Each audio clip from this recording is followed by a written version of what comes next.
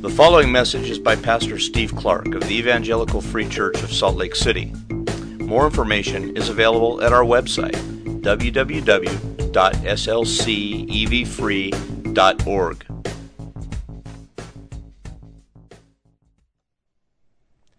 Created the heavens and the earth.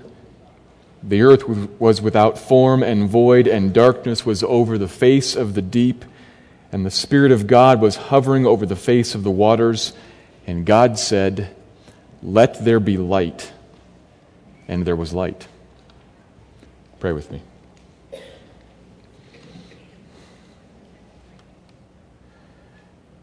Your hand, O Lord, the works of your hand. By your hand, you powerfully change reality. There was nothing, there was darkness, and you said, "Let there be light," and there was. We stand in awe of your power, of your might, of your control. You think things, you say things, and they happen. You bring light where there is darkness. And this morning, Lord, as we turn and think about how you bring spiritual light where there is spiritual darkness, give us grace to marvel also at the work of your hand in this area. How you change reality in the spiritual realm, giving light to darkness, giving sight to blindness. You truly are awesome in salvation, sovereign over it all. And I pray, Lord, give us some apprehension of that, some comprehension of that. Allow us to apprehend what's really going on, who you are and what you do. Give us an ability to understand that and then to revel in it and to respond to it appropriately. Would you give grace to us this morning, Lord, because without it we will fail. We won't see ourselves. So shine light into our hearts again today. Open up the Word to us. Illumine our minds, I pray. To the glory of Christ, to the salvation of the nations, and to the good of your people, I pray. Amen.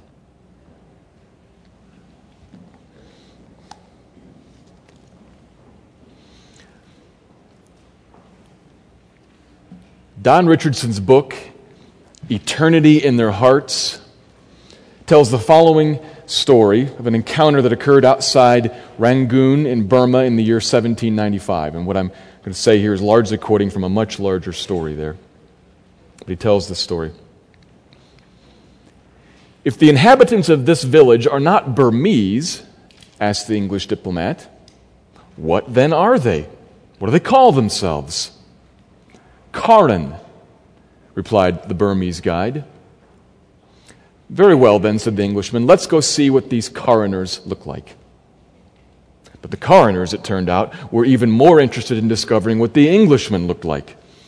This first encounter with a white European face amazed them, and drawn like moths to a lamp, they converged upon the diplomat, who recoiled slightly as the wiry brown hands reached out and touched his arms and his cheeks. The Burmese guide, meanwhile, spoke disparagingly of the Karen. "Be careful. They're nothing but rogue hill people, prone to fighting and thieving." But the Englishman was no longer listening to his guide, because cheerful Karen voices now charmed his ears. Every man, woman, and child gathered around glowed with radiant welcome. What a welcome change, he thought, from the usual aloof Burmese greeting of foreigners. A Karen man who spoke Burmese explained something to the guide. "This is interesting," said the guide. "These tribesmen think that you may be a certain white brother whom they, as a people, have been expecting from time immemorial." "How curious," replied the diplomat. "Ask them what this white brother is supposed to do when he arrives." "He's supposed to bring them a book," the guide said. "A book like the one their forefathers lost long ago. And they are all expectantly saying, 'Hasn't he brought it?'" "Ha!" laughed the Englishman. "And who, pray tell, is the author of such a book that could charm illiterate people like these?" They say the author is Yahweh, the supreme God. And they say that the white brother, when he brings them the book, will thereby set them free from all that oppresses them. This last statement about being set free from oppression was given a political twist by the Burmese guide, because at the time, Burma was politically and physically oppressing these Karen people. And sensing the guide's displeasure and discomfort, the English diplomat replied, "Tell them they're mistaken. I have no acquaintance with this God called Yahweh, and I have no idea who their white brother may be." And they left. The story is told in full in Richardson's book, and it's a lot longer story. But this whole book is about countless events and countless circumstances in which God is at work in peoples all around the world, leaving a testimony in their hearts, working through circumstances, through history, through oral tradition, calling people, causing them to seek for something like a white man who will bring a book that will set them free, a book from God. He's at work in all kinds of different ways, preparing people, warming their hearts, seeking out His lost sheep, be they Karen tribesmen in Burma or Ethiopian eunuchs in Judea. The question is not, is God at work? The question before us this morning is, will you respond and be at work with Him? That's what the book of Acts puts before us. God is at work chasing down His people, at work behind the scenes, the Spirit moving across the globe to call in the sheep. Will you take sides with Him and go out taking up the mission? The book of Acts is about that. The second half of chapter 8 is about that, our passage for this morning. Let me turn to that and read it, and we'll move back through it to catch some of the main points before I pull out a couple of themes at the end. And if someone can turn down that light, that would be really helpful to me. Acts chapter 8, verses 26 to 40. Now an angel of the Lord said to Philip, "Rise and go toward the south to the road that goes down from Jerusalem to Gaza." This is a desert place.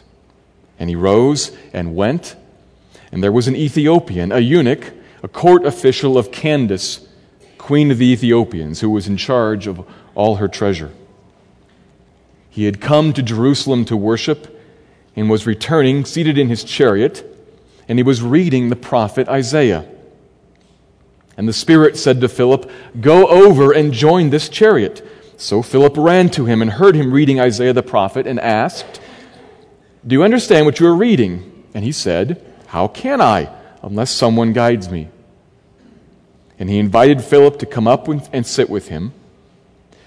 Now the passage of the scripture that he was reading was this: "Like a sheep, he was led to the slaughter, and like a lamb before its shearers is silent, so he opens not his mouth. In his humiliation, justice was denied him. Who can describe his generation? For his life is taken away from the earth." And the eunuch said to Philip, "About whom, I ask you, does the prophet say this? About himself or about someone else?" Then Philip opened his mouth, and beginning with this scripture, he told him the good news about Jesus. And as they were going along the road, they came to some water, and the eunuch said, "See, here is water. What prevents me from being baptized?" And he commanded the chariot to stop, and they both went down into the water, Philip and the eunuch, and he baptized him. And when they had come up out of the water, the Spirit of the Lord carried Philip away, and the eunuch saw him no more, and went on his way rejoicing. But Philip found himself at Azotus, and as he passed through, he preached the gospel to all the towns until he came to Caesarea. We've been moving through the book of Acts, and today we find ourselves with Philip again. Last week, at the beginning of chapter 8, we saw him preaching in Samaria, of all places, having been chased out of Jerusalem, and things went very well there, surprisingly well. Masses of people paid attention to Philip's gospel, the gospel of Christ. They came to believe and they were converted.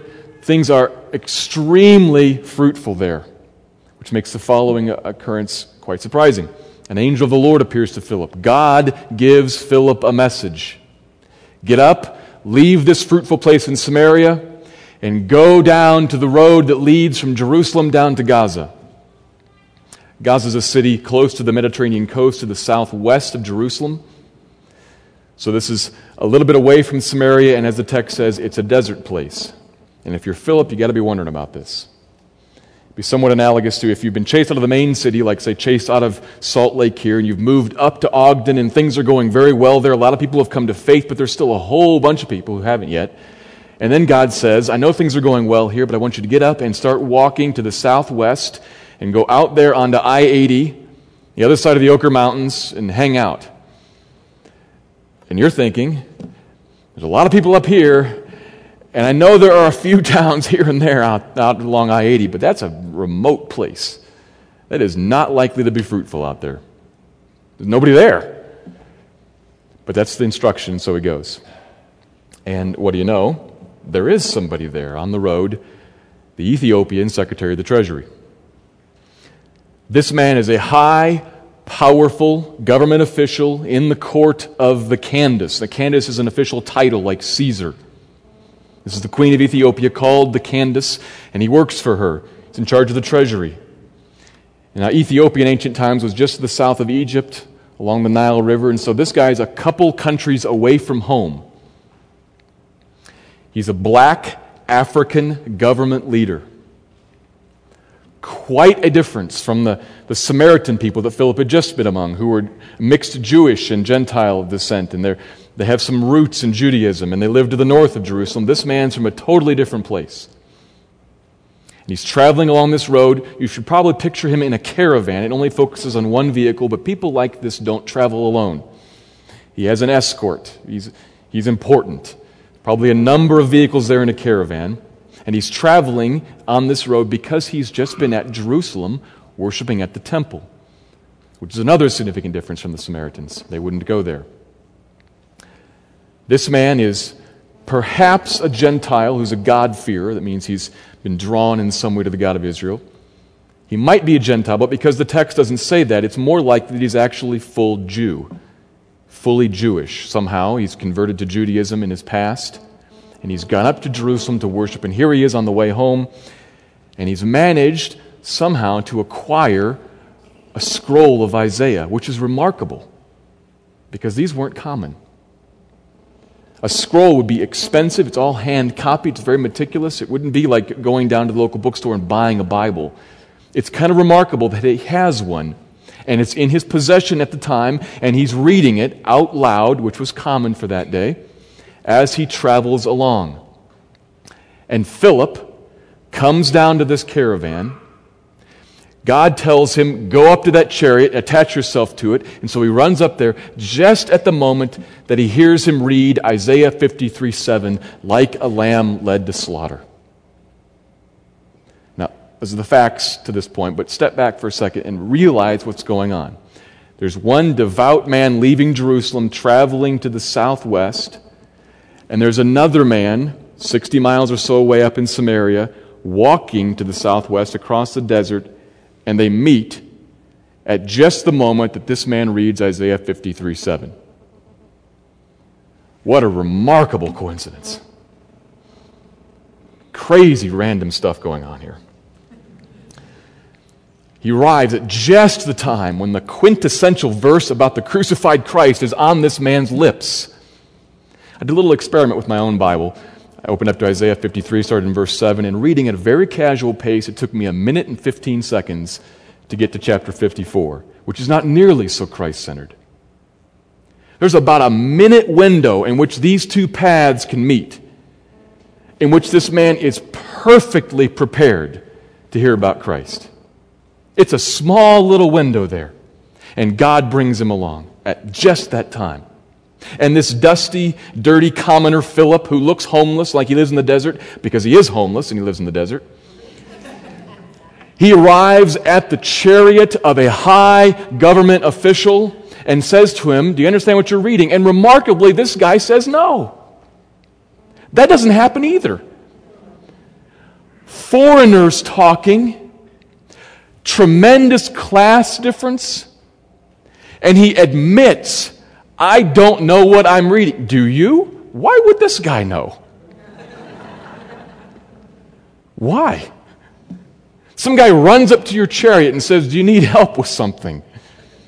But this man wants to know the truth. He's reading the scripture and he wants to know. So he asks him. His pride's already been removed, and he says, "I need a guide." And so God's guide steps up into the chariot, and they open up the scriptures. And the eunuch's first question is a softball lobbed right over the middle of the plate. You know, I've been reading about this lamb led to slaughter, willingly dying an undeserved death. And my question is, who is that about? And if you're Philip at this point, you're probably looking around to see if you're actually on candid camera or something. Is that really, seriously, that's your question? Who is this about? You want to know who the lamb slain unjustly is. Really. And starting there, of course, he preaches the good news about Jesus to him. And the man, of course, believes and says, "What do you know? There's water here in the desert." At that moment, what prevents me from being baptized? Nothing does. He obviously believes. Philip knows that. Philip baptizes him. They both get out there, baptize him, come out of the water, and Philip's gone.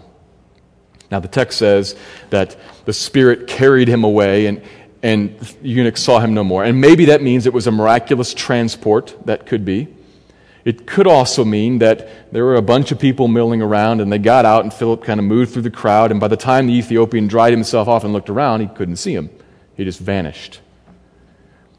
Either way, Philip's gone, and the eunuch continues on. There's some symbolism here, moving away from the temple to Ethiopia, which is on the edge of the earth, from their perspective.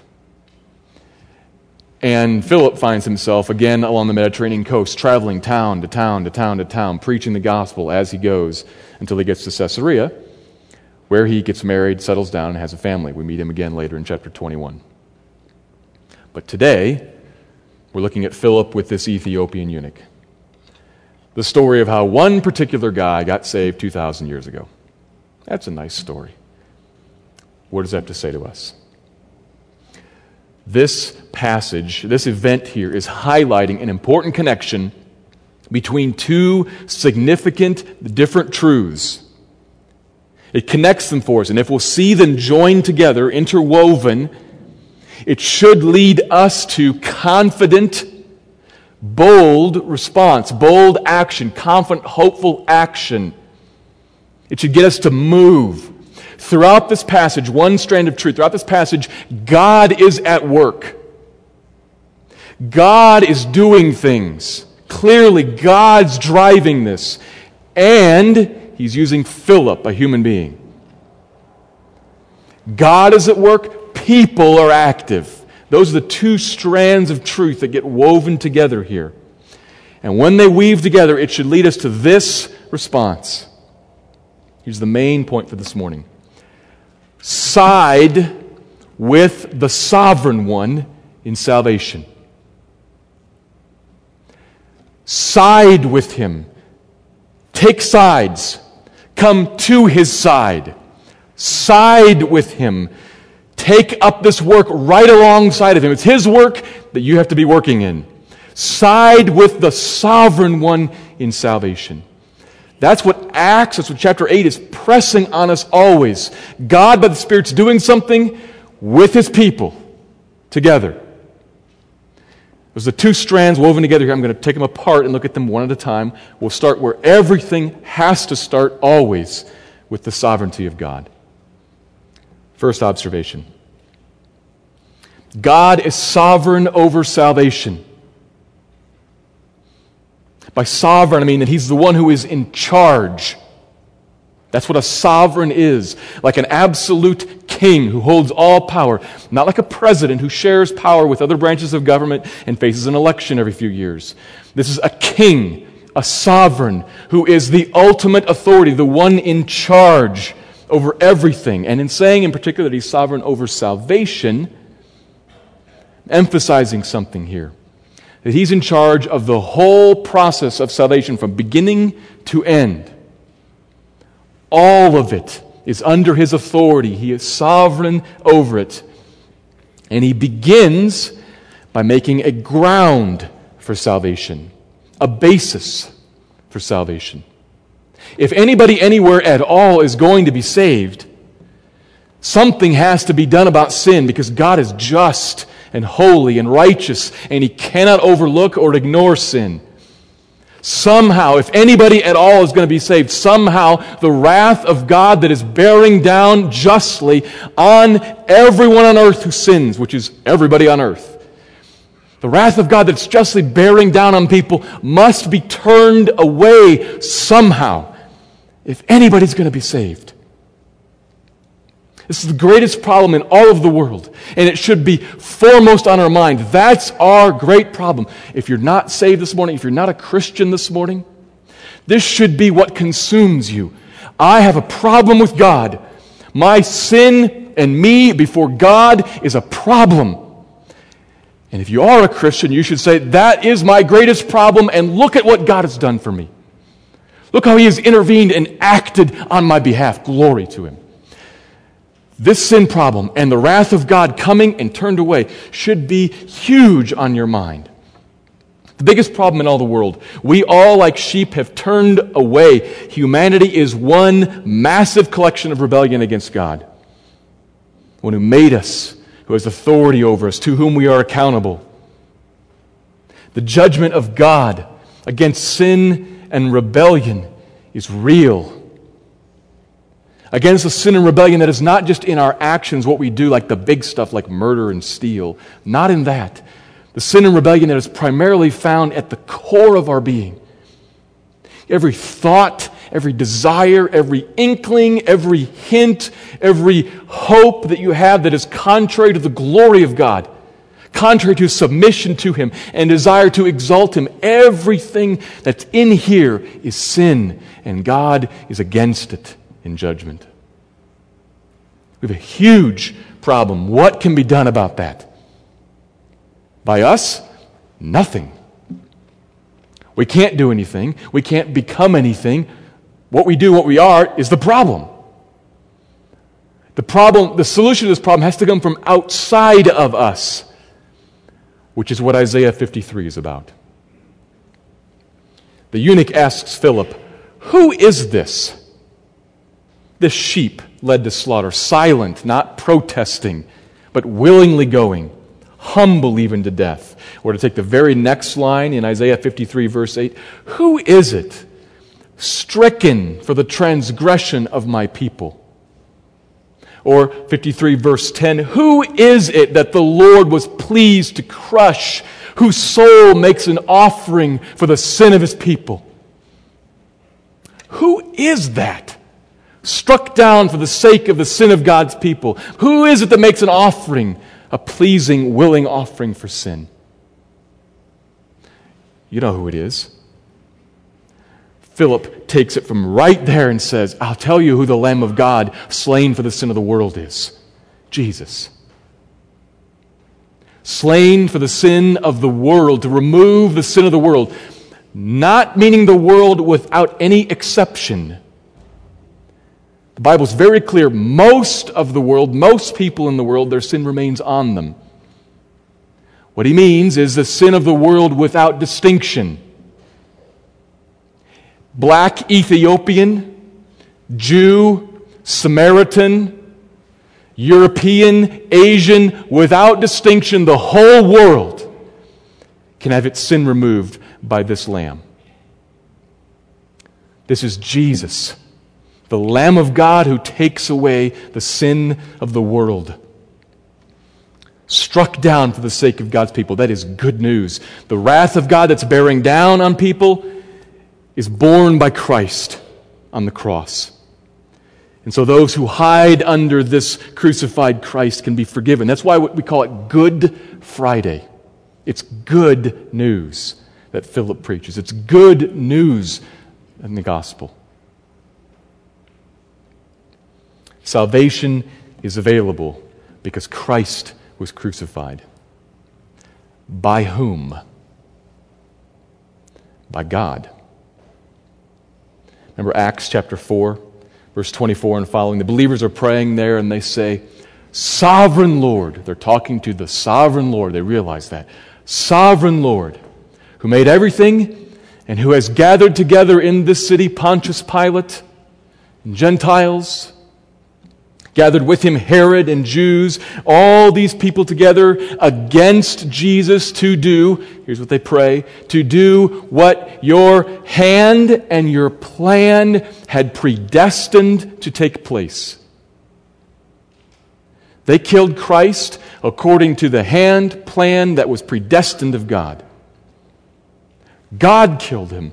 Oh, sure, they did too, and they will bear responsibility for that. But they are really clear about this. God is the one who made this ground of salvation. God was pleased to crush his Son. It was his will. It was his plan, his intent. He meant it that way. Evil, yes, that God meant for good. The gospel is God's idea. You should marvel at that. If you're not a Christian, you should say, God has made a way for me to be saved. Take him up on it. There's no other way.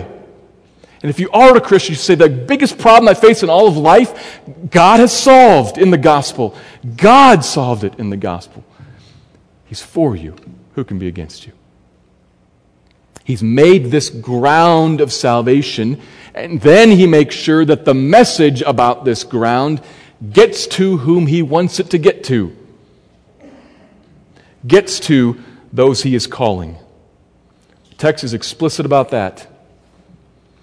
Who inclined Philip to leave Samaria and go down to the road? God told him. Who told Philip to go over to that chariot? God told him. And when that mission was over, who told Philip to leave and go preaching up the coast? God again. God sends him. God gives him specific instruction when he gets there, and when his mission's accomplished, God moves him on to something else. God is the one carrying the message around Judea. In Philip's mouth, God's the one moving the messenger around. It's really clear. He makes the ground, he carries the message, and then when the message gets there, God assures that it is believed. God makes sure that it is believed. Now, that's assumed in this passage. It's not, the Ethiopian's actual belief is not recorded in the text. It's just assumed. We could look to any number of other places and read a little more detail about it. A place you might write down would be 2 Corinthians 4, verses 4 to 6. Paul there teaches that all non-Christians alike have been blinded in their minds, speaking spiritually here. All of us start out blinded in our minds. By whom? That text says by Satan, the god of this world. Blinded us so that we, when we weren't Christians, could not see the light of the gospel of the glory of Christ. The gospel is good news about Christ's glory, and it's shining on blind people who cannot see it. What's the solution to that? People don't unblind themselves. Keep reading down in verse 6. God, the sovereign God who said, "Let light shine out of darkness," and there was light. Genesis 1. That same God said, "Let there be light," and shone into these blind hearts, and there was light, and there was sight, and the gospel was seen, and then embraced and believed. That's the work of God, the sovereign grace of God, to give to people sight. He makes the ground, he carries the message, and he gives sight that the message about the ground is believed. It is the sovereign work of God in salvation. That is significant. That whole package is massive. But I think it's really just about the tip of the iceberg. the top 10% that shows above the water, because beneath the surface there is a vast, complex web of the working of God. There are more things hinted at in this text, things you might just call coincidences if you were inclined to do so. I mentioned some of them already. He gets there at just the right moment. That's remarkable. And who's in the caravan but a guy who's actually seeking the truth, who actually possesses the Scriptures, who's reading them at the time, and is in Isaiah 53 at the time. It's a remarkable coincidence. And who prompts Philip to run over there? Well, God told him to go, and it's kind of like he says, go over there, and then he whispers, hurry up because he's coming to 53. And so he runs instead of just walks. Surely this guy's traveling with guards and escorts, and they let a guy run up out of the desert to the chariot of the chief official? Either they don't care or they don't see it.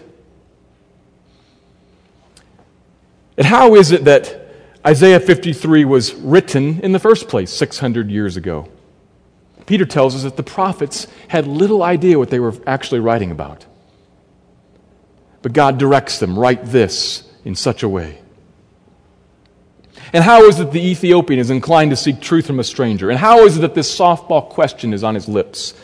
And how is it that of all places in the desert there's water right there? God's fingerprints are all over this thing. But you could even go a little further back behind this, and you could ask, how is it that this guy can read? Not everybody could read at the time, but this guy can. How is it that he somehow got a job in the government that would enable him to travel? How is it that he's wealthy enough to be able to afford a scripture? How is it that he first came into contact with Judaism so that he would be friendly and inclined to go to the temple 2 countries away? How is it that these two guys can speak the same language? How is it that Philip's a Christian? That Philip understands Isaiah 53, and on and on and on. You can work back as far and as wide as you want to go. Somebody decided, when this Ethiopian man was a boy, somebody decided, son, you should learn how to read. It'll be good for you in life. And he got a tutor to teach him. Never meaning, because one day you're going to be on a road back from Jerusalem to Gaza, and you're going to understand Isaiah 53. That was not in his father or mother's or tutor's mind at all. But years later you find that's important. You think about these things and you can go on and on and on and on, and what you begin to see is that the sovereign control of God over the salvation process is remarkably complex. It's not nearly so simplistic and mechanical as, here's the message, you don't believe it, now you do. That's really simple, that's in a moment, but there's a huge web that surrounds that. The sovereignty of God. We should think and we should exclaim with Paul in Romans 11, oh, the depths of the riches and wisdom and knowledge, and I would add in power of God. It's complex. And God's working it all to save His people. That's the first strand of truth woven through this passage. How is it supposed to affect us? Some years back, while serving in an overseas mission field in a vastly Muslim country, I had a conversation with another missionary who had been there for a longer period of time. I just arrived, and so he was kind of briefing me and giving me the lay of the land, so to speak. And to be honest, his briefing was rather bleak. Summarized, he essentially said, here's the situation. Nobody really likes us. Very few people are remotely interested in what we had to talk about. It's financially difficult to stay here. It's difficult health-wise because we're always getting sick. Our wives are a little lonely, and it's really hot. I mean, really hot. It's kind of tough. Welcome, glad you're here. And I said, glad to be here, I guess. Wow, okay. And then he said, I tell you, if I didn't believe in the sovereign grace of God, I'd have left a long time ago. If I thought it was up to me to make this work, it was up to me to persuade people, to gain a hearing and make this gospel appealing to these folks who I encounter every day, if I thought it was up to me, that's not happening. I'd have left a long time ago, but I don't believe that. I actually believe that God is sovereign over this whole process and is doing what He wants to do and will do what He wants to do. And everything that we're involved in is working into His vast, complex plan in some way or another.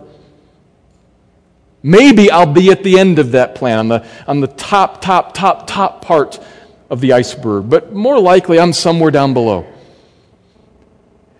And I believe that. I believe that God is sovereign over this whole process, that He's called us here to preach, and so we're going to preach.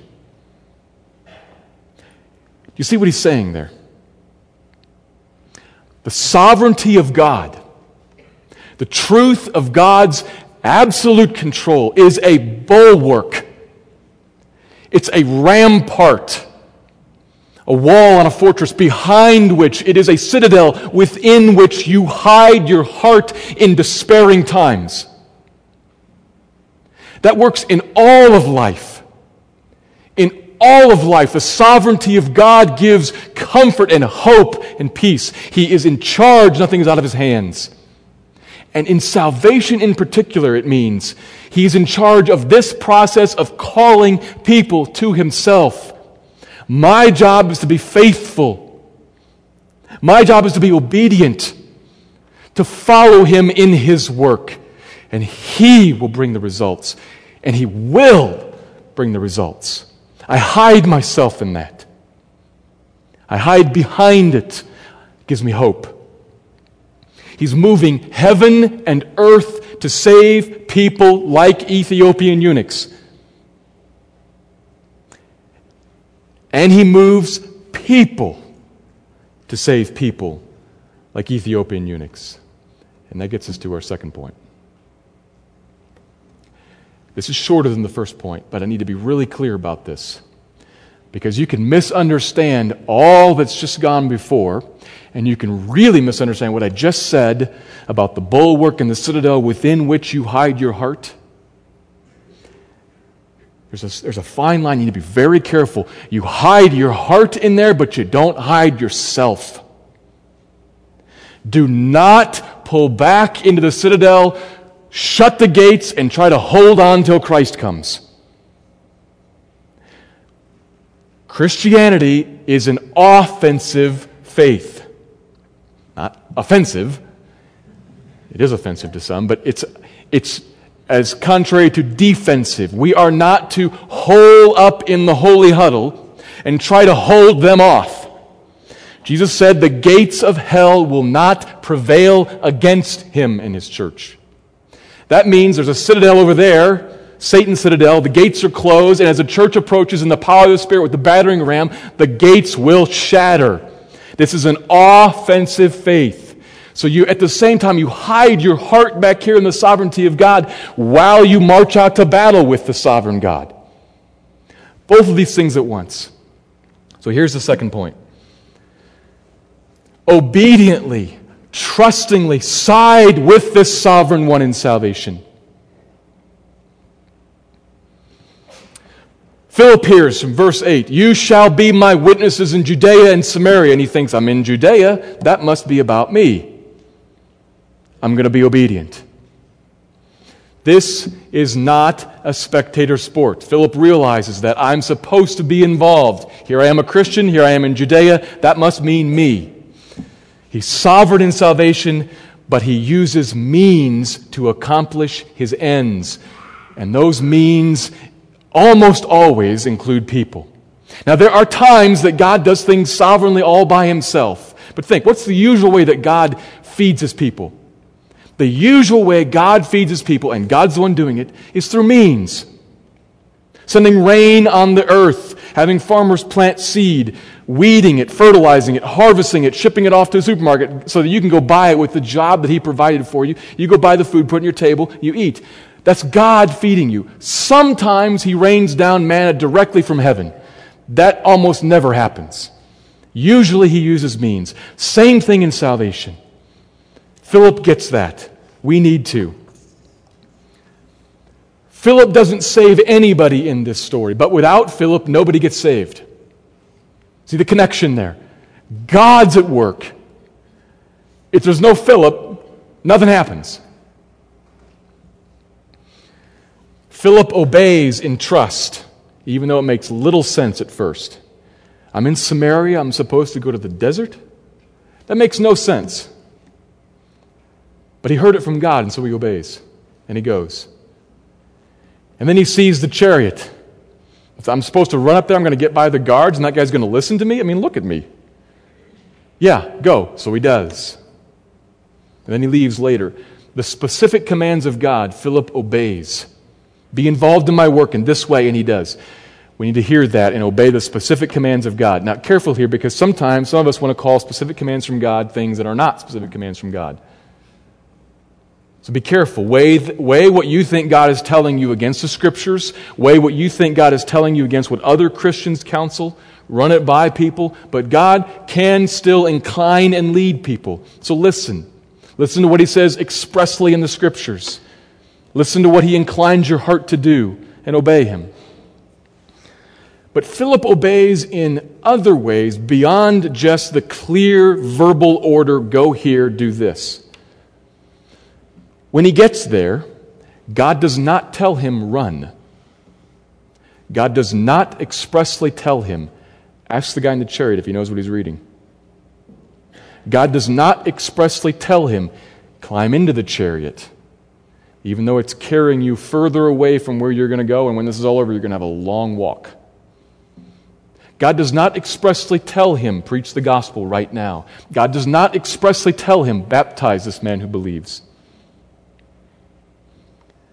You don't have the direct command there. What we have there is Philip obeying a standing order. Do you know what a standing order is? Some do, I'm sure, but some perhaps not. Standing orders are orders that apply at all times. They stand. So put it in a family situation. If you have a couple of kids and you tell them on Monday, don't fight with your brother. Don't hit your brother. On Tuesday, you don't have to say in the morning, okay, now today, I don't want you to hit your brother. And then on Wednesday, here's the rule for today. Don't hit your brother. And Thursday, here's what I want you to do today. Don't hit your brother. It's a standing order in almost all households. And no kid gets away with it on Saturday. You didn't tell me today that I couldn't hit my brother. It's a standing order, no hitting your brother. In the military, standing orders. Today, we're against the Germans. On Tuesday, nobody needs to say, today again, we're fighting the Germans. On Wednesday, we're still fighting the Germans.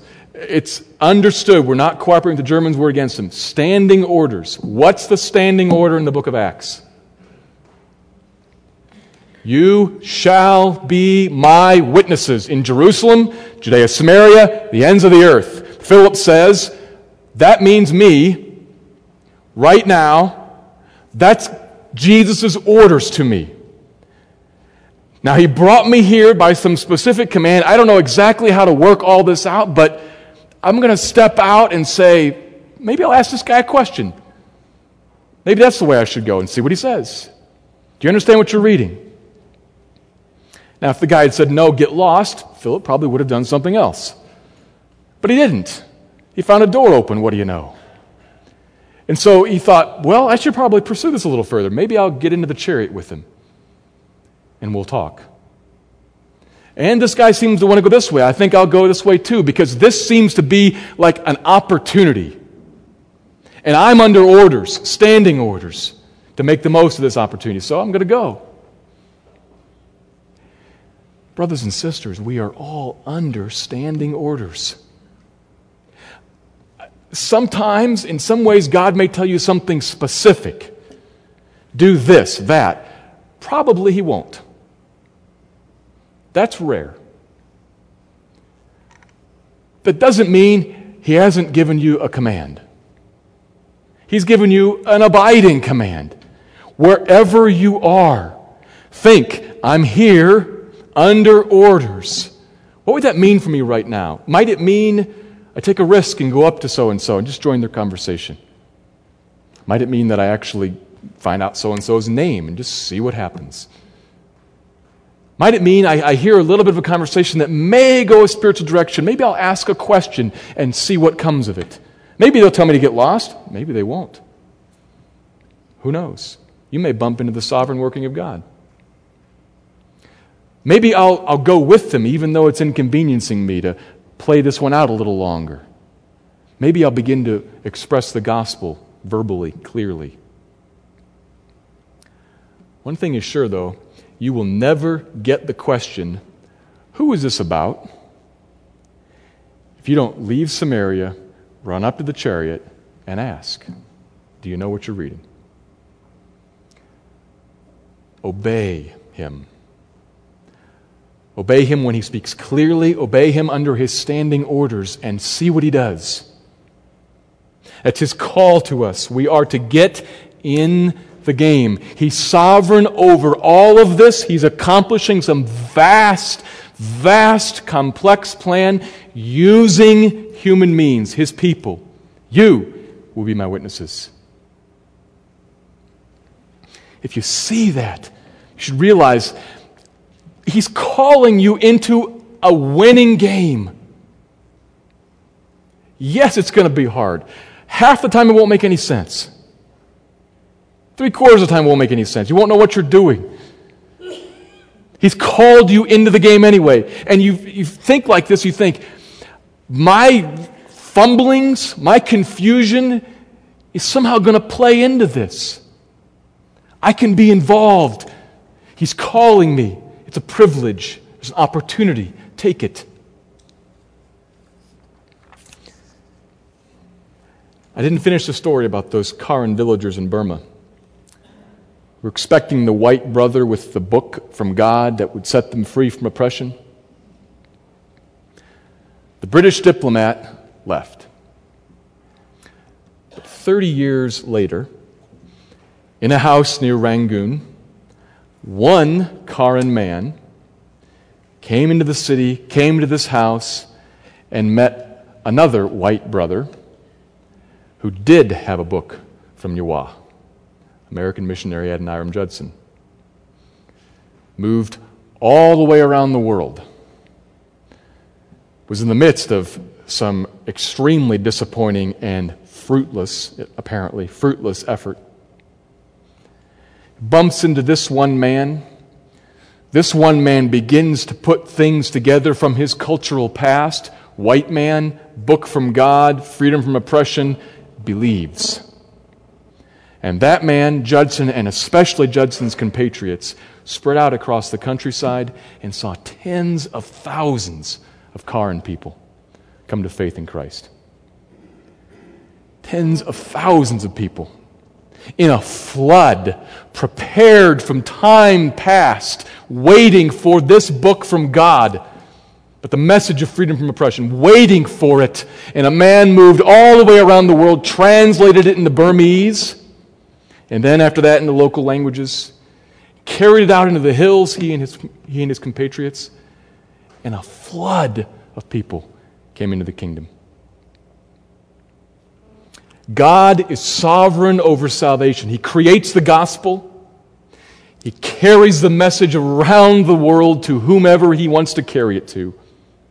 He assures that they believe. And he does that through his people. Side with him. Side with this sovereign one in salvation and experience something marvelous now and forever. Let me pray. Thank you for listening to this message by Pastor Steve Clark of the Evangelical Free Church of Salt Lake City in Salt Lake City, Utah. Feel free to make copies of this message to give to others, but please do not charge for these copies or alter the content in any way without permission. We invite you to visit our website at www.slcevfree.org or call us directly at area code 801-943-0091.